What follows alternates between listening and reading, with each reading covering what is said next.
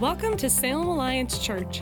For more information about this podcast and other resources, please visit us at salemalliance.org. This week's message is by Brian Condello. I don't know if you're much of a movie watcher. I love to watch movies because I love a good story. I love when someone tells a good story, and that's what movies are. And I love the moment in the movie where the music starts to play, and somebody steps up and starts to give the speech. And you know the speech. You know the one where the music's swelling and this person is saying, against all odds, and we can do this, and you start to get goosebumps, and it's just this moment, right? I want to show you a couple of these clips, a little pep talk this morning for you. I think we all need a pep talk. Great moments are born from great opportunity. What we do in life echoes in eternity. Seize the day. Gather ye rosebuds while ye may. Down here, it's our time. It's our time down here. This is your time. But it ain't about how hard you hit. It's about how hard you can get hit and keep moving forward. How much you can take and keep moving forward. In this lifetime, you don't have to prove nothing to nobody except yourself. But it's not a boat with ice. It's a boat with you see. And I see a whole army of my countrymen. Again, I see pride. Can I hear you? I see power. No, I don't want them to gain another yard. You blitz all night. This is where we hold them. This is where we fight. If we played them 10 times, they might win 9. But not this game. Not tonight. But it is not this day. All the days, from this day to that, for one chance, just one chance, to come back here and tell our enemies that they may take our lives, but they'll never take our freedom!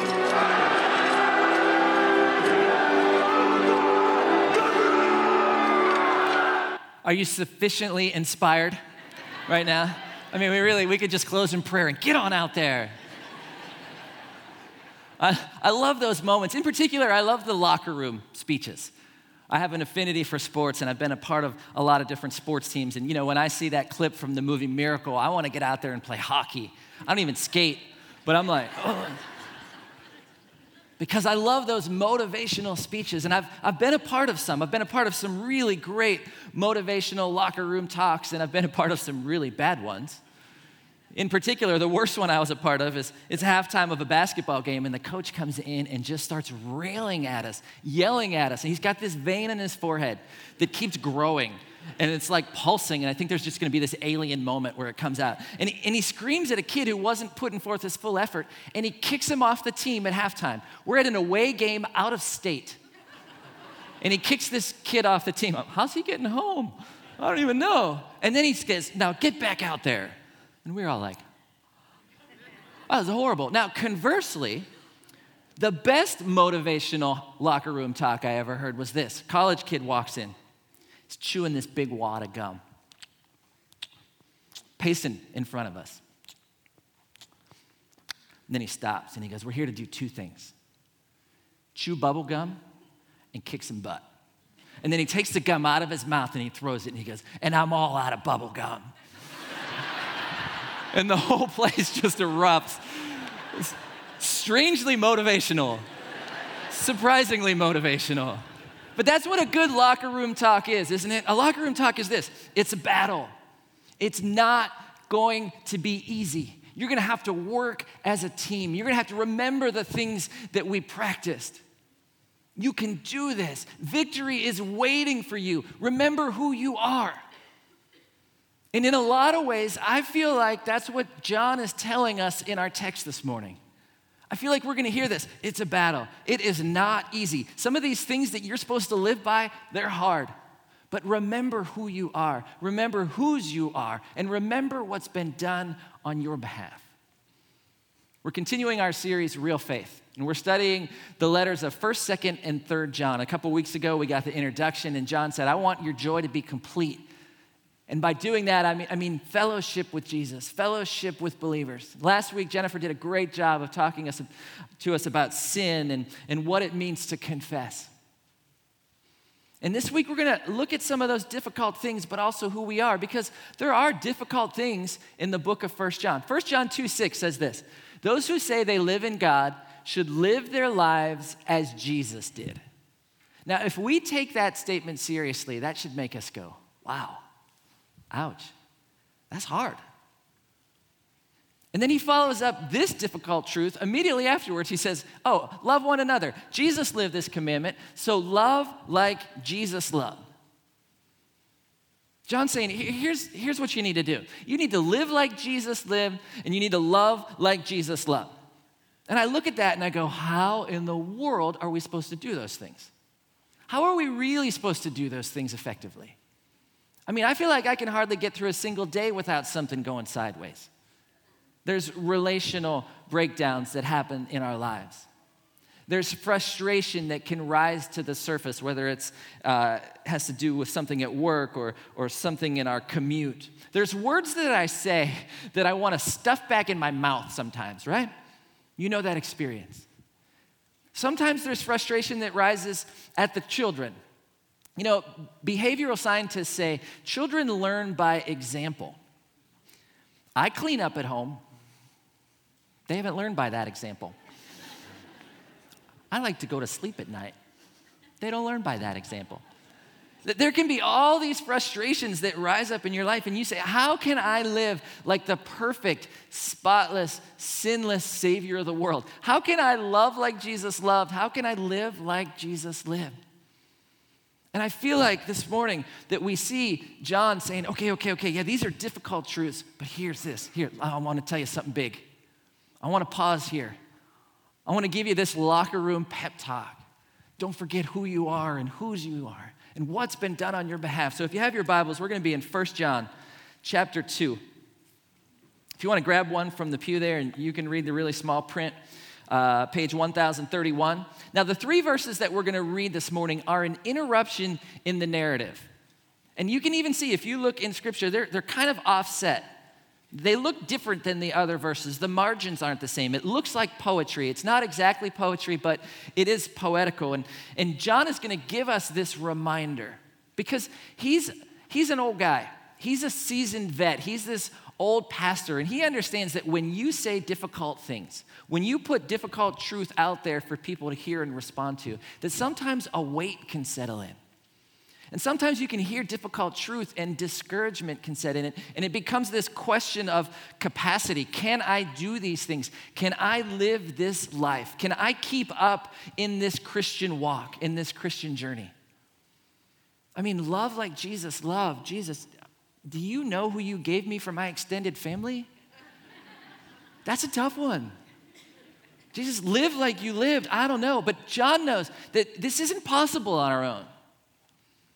It's only possible if we remember these things that he's going to tell us. He's going to remind us about position. He's going to remind us about power. And he's going to remind us about the person of Christ. And so if you are discouraged as a disciple of Christ, I hope these three things that we're going to talk about today are a lifeline. And if you are not discouraged in your journey right now, I don't want to be the guy that stands up and says, it's coming. I want to say, good for you. I'm glad. I hope you remember these truths. Or maybe you came in this morning and you're investigating Christianity, and you want to know how people can make claims like this and actually follow through. I hope you begin to lean in and understand what some of these things are. So we're going to read 1 John chapter 2, starting in verse 12. It says this, and you'll notice there's a cadence to this. There's a repetition. I am writing to you who are God's children because your sins have been forgiven through Jesus. I am writing to you who are mature in the faith because you know Christ who existed from the beginning. I am writing to you who are young in the faith because you have won your battle with the evil one. I have written to you who are God's children because you know the Father. I have written to you who are mature in the faith because you know Christ who existed from the beginning. I have written to you who are young in the faith because you are strong. God's word lives in your hearts, and you have won your battle with the evil one. And as you can see, he's writing to 3 different groups of people. He says children, he says young, he says mature. Now, this isn't necessarily age group related. He's not like, I'm writing to you 3 to 9-year-olds. It's not that, it's stages. And he's showing us stages because stages indicate movement, they indicate progress. And all of these things aren't guaranteed at each of these stages. You could have all 3 of these things at the first stage. But he's saying usually as children, you understand this. And then as young people, you begin to grasp this. And then as mature people, this comes along in your life. And he's going to give these 3 reminders, and I hope this is a huge encouragement to you. I hope this is what allows you to get back in the game. I hope that this is what reminds you, this is who you are. And we can't do it on our own, but we can do it because of these things. The first one is found in verse 12. He says, I am writing to you, God's children, because your sins have been forgiven through Jesus. This is the first truth we need to remember.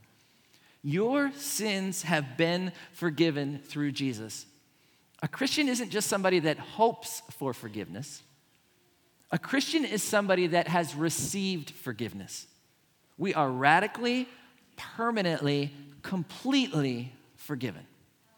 And you might say, yeah, of all these things, yeah, I get it for those, but not this thing, not this really big thing, not this, that time I really, really messed up. But our sins are not more powerful than the cross of Christ. They're not. We have been forgiven. This is the essential message of the gospel. As a matter of fact, when Jesus, just before he ascends back to heaven and he's sending the disciples out, Luke chapter 24, he says, proclaim this truth to the nations. And here's the truth. There is forgiveness of sins for all who repent. I want you to go. I want you to tell the world that there is forgiveness. I want the world to understand what it means to be a forgiven people, how that changes our position. And so when John is writing this letter, he's reminding us of that.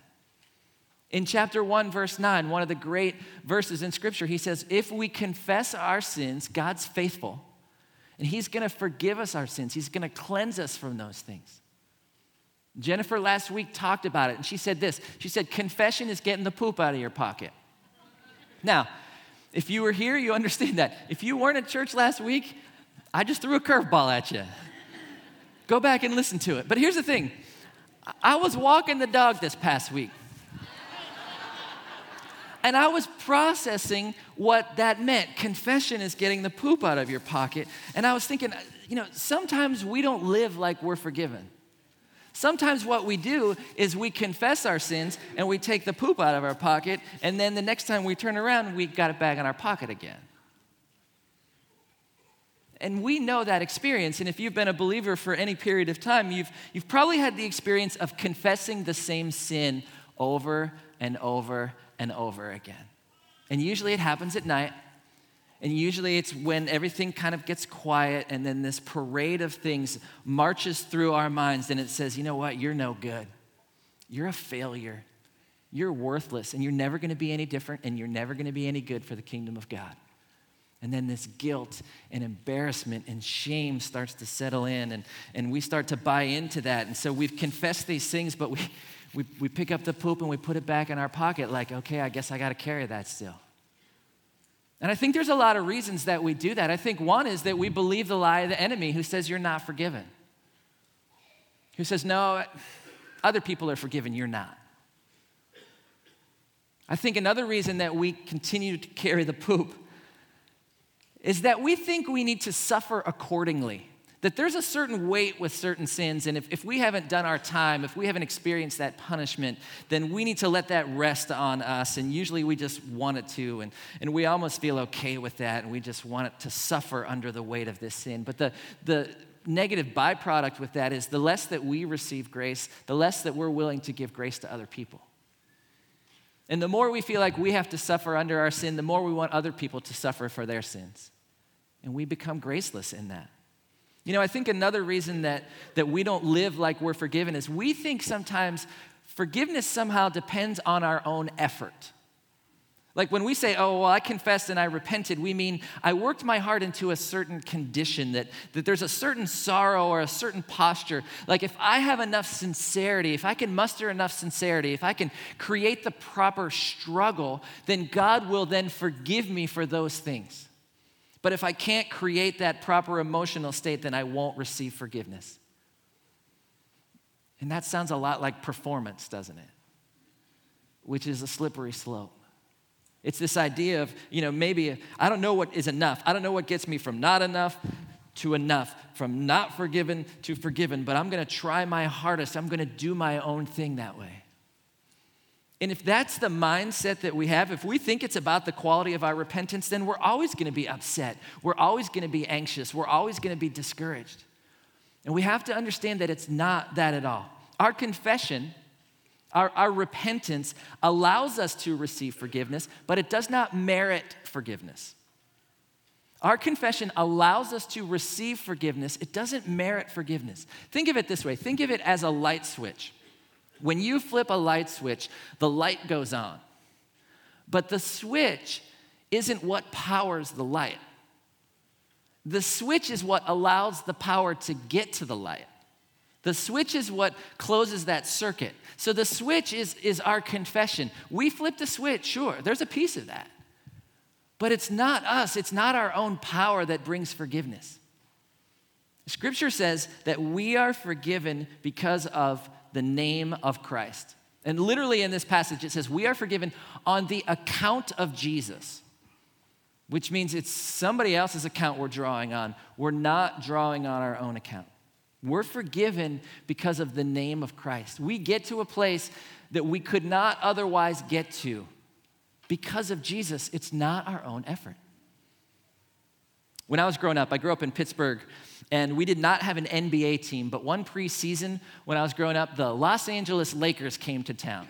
They were going to do an exhibition game, and this was the Showtime Lakers. I mean, this was Magic, this was Kareem, this was James Worthy. Anybody remember those Lakers? All four of us, great. Okay, so this was a big deal. So a friend of mine invites me to go along with him and his dad. His dad worked for a magazine in town. He had media credentials. So when we show up at the game, we go in a different entrance. We go in the lower entrance, and we walk in, and we get these lanyards with these badges. And as we walk in, there's this big room that has all this huge buffet full of food for all the media members. And there's a security guy at the door. So my friend's dad, Mr. Wilson, he walks in, straight in. And I get up to the door and I look at this guy and I'm like, I'm with Mr. Wilson? He's like, come on in. So I go in and I eat. And after I eat, I get to walk down that tunnel that leads right to the court. At the end of the tunnel, though, there's a security guy. I get up to this guy, I'm like, I'm with Mr. Wilson? He's like, come on. I walk right out on the court. I'm standing on the court, everybody's warming up, and I don't know where we're gonna even sit. So the security guy comes up to us, and I'm getting a little more bold now. I'm like, I'm with Mr. Wilson. And he goes, where do you wanna sit? You wanna sit underneath the hoop? Yeah, I do, of course I do. So we sit there. After the game, we go back to the locker room. I just walk right through. I'm with Mr. Wilson. Now, here's the thing about a locker room. As a kid, you'd think, oh, the locker room. And then you get in there and you're like, that's just a nasty locker room. It's not that exciting. But here I am, no authority. It's not my own merit. I'm completely getting blessed in all of these situations on the name of somebody else. Because somebody else has done something, I'm allowed to access these things. That's the way it is with forgiveness. You see, if we look to ourselves, we're always going to be discouraged. But when we understand that forgiveness is through the name of Christ, then we can walk in victory. See, as Christians, we're not hoping for forgiveness. We have forgiveness. So you can take the poop out of your pocket and not put it back in. We don't need to believe the lie of the enemy. We don't need to suffer a certain amount. The payment's been paid. We don't need to have our effort gain that for us. And so we can walk in freedom. You are forgiven. That is who you are. It changes your position. The second truth we see, At the end of verse 14, he says, I have written to you who are young in the faith because you are strong. God's word lives in your hearts, and you have won your battle with the evil one. You're strong. God's word is in you. You have won your battle. This is not a natural strength. This is not like a hit the gym strength. This is not a knowledge is power kind of strength. What he's saying is you're strong. You've won your battle because God's word lives in you. Now, in the New Testament, there's 3 ways that the word is written. And the first is this, rhema. There's certain times in the New Testament where God speaks word. So rhema is God's spoken word. And anytime he speaks, the word rhema is used. Graphe is God's written word. When it talks about the scriptures, that's the written word of God. Now, logos, that's the essential word. That means Christ. And that's why John begins his gospel by saying, in the beginning was the Word. In the beginning was the Logos. In the beginning was Christ, was Jesus. Now, when John's writing this letter, he's saying God's Word lives in you. God's Logos lives in you. Jesus lives in you. And we see this all throughout the New Testament. Galatians 2:20, I've been crucified with Christ. It's no longer I who live, but Christ lives in me. Maybe you grew up in church and they had, ask Jesus into your heart. We get that from Ephesians 3:17. It says Christ makes his home in our hearts. This is God's Spirit in us. The Word of God, the Spirit of God are used interchangeably. And this is what John is reminding us of. And he reminds us of this in his gospel, John 14, verse 20. He says, I'm in my Father, you are in me, I am in you. And it's a passage speaking about God's Spirit. You see, when you give your life to Christ, God's Spirit comes. It says that in Ephesians chapter 1. When you believed in Christ, he identified you as his own by giving you the Holy Spirit, whom he promised long ago. You're a part of a Spirit-filled community. God is not a God who's way distant, maybe pulling strings way up behind the clouds. God says, I'm not just with you, I'm in you. This is who we are as believers.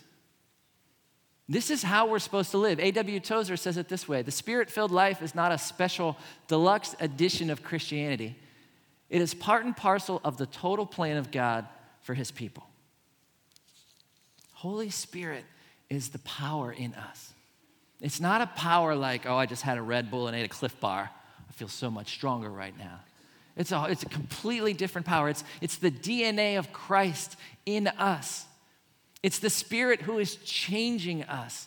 Because Jesus is loving, Holy Spirit wants us to be loving. Because Jesus is joyful, Spirit wants us to be joyful. Because Jesus is patient, constantly changing us. But maybe you feel like you're discouraged.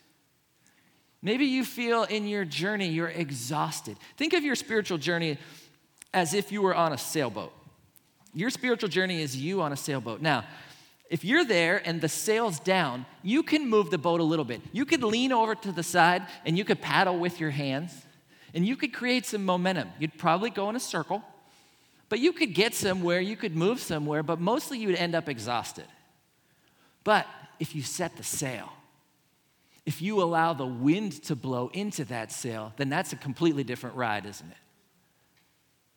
We need Holy Spirit, the wind of the Spirit, to move us forward on this journey, or all we're going to do is exhaust ourselves trying to paddle this thing.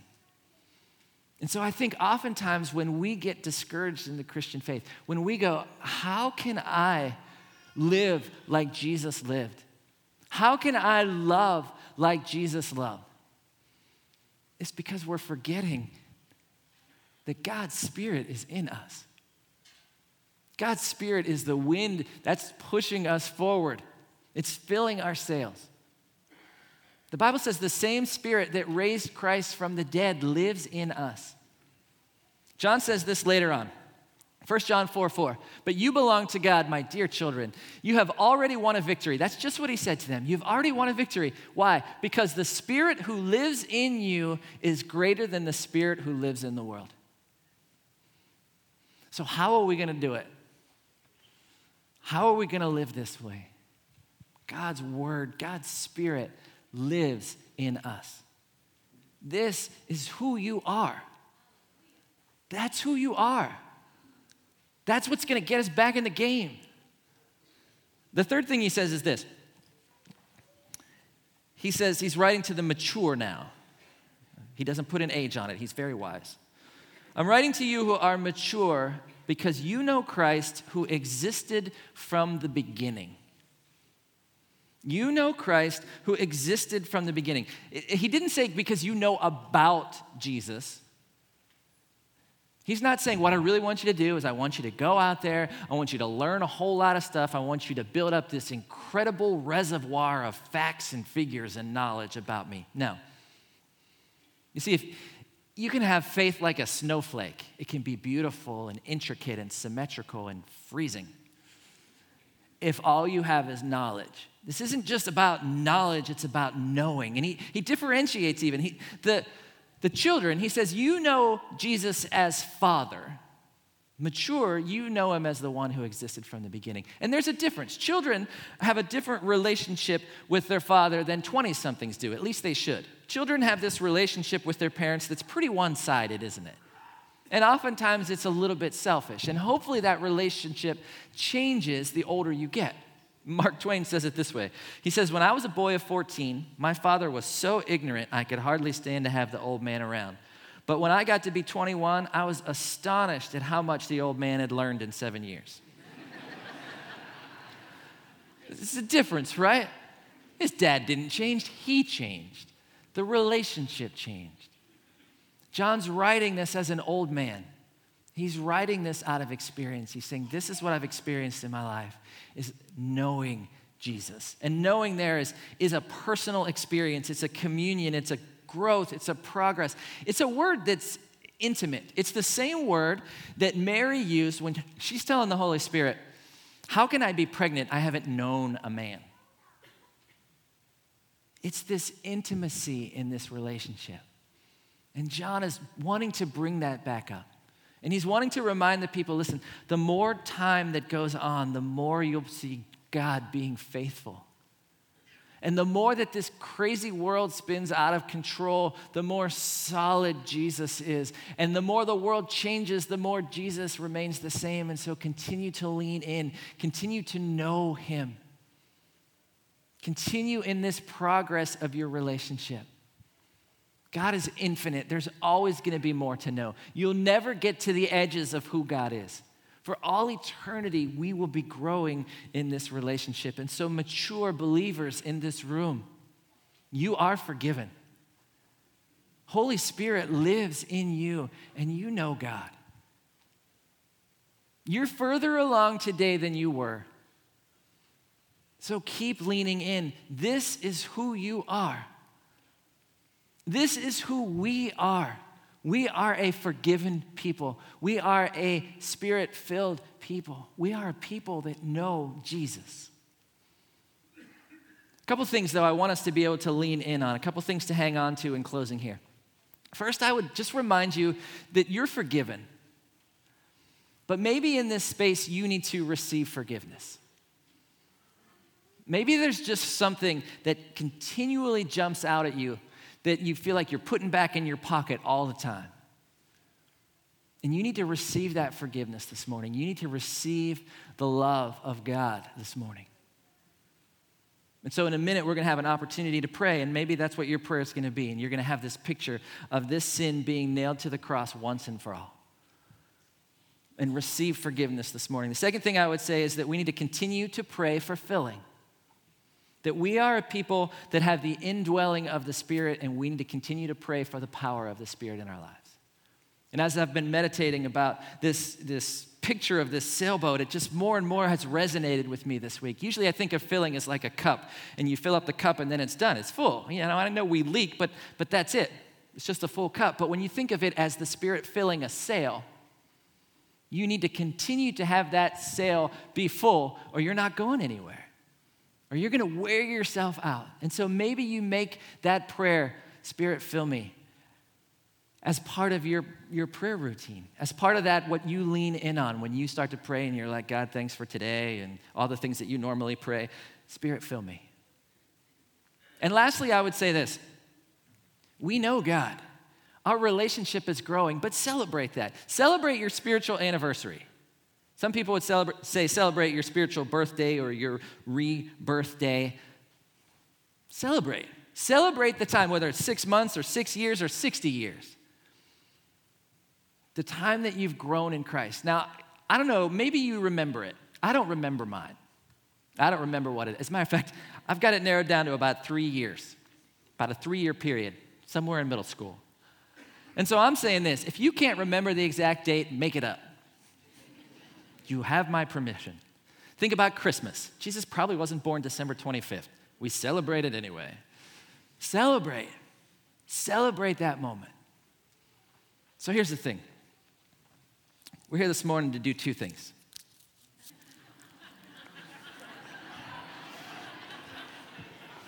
We're here to chew bubblegum, and we're here to live like Jesus lived.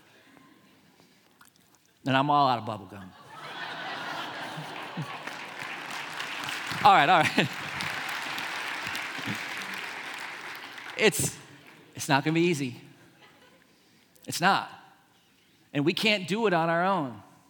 But we want to remember who we are and whose we are and what's been done on our behalf. And so I just want to close in a posture of prayer this morning. And I would ask that we're going to just pray through those 3 things. And maybe the first thing is that you need to receive forgiveness. So as we pray, I would ask that you just have your hands out and your palms up in this posture of receiving. And Jesus, I pray for those in the room that have that one thing that just keeps sticking, that they can't get rid of. I pray that your forgiveness floods over them. Holy Spirit, that you would allow them to experience the love of the Father, that you would allow them to experience forgiveness, that they would see that sin being nailed to the cross once and for all, that they don't believe the lie, that it's always going to be there. For those in the room that need to continue to pray, Spirit, fill me. Spirit, I pray that you would continue to fill all of us, that you would continue to fill our sails. Forgive us for the exhausting effort of trying to do it on our own. We want to be more like you, Jesus. Conform to the character of Christ and help us to celebrate that relationship. Jesus, thanks for showing your faithfulness even when we're not faithful. And help us to celebrate that time with you. We love you, Jesus. Amen.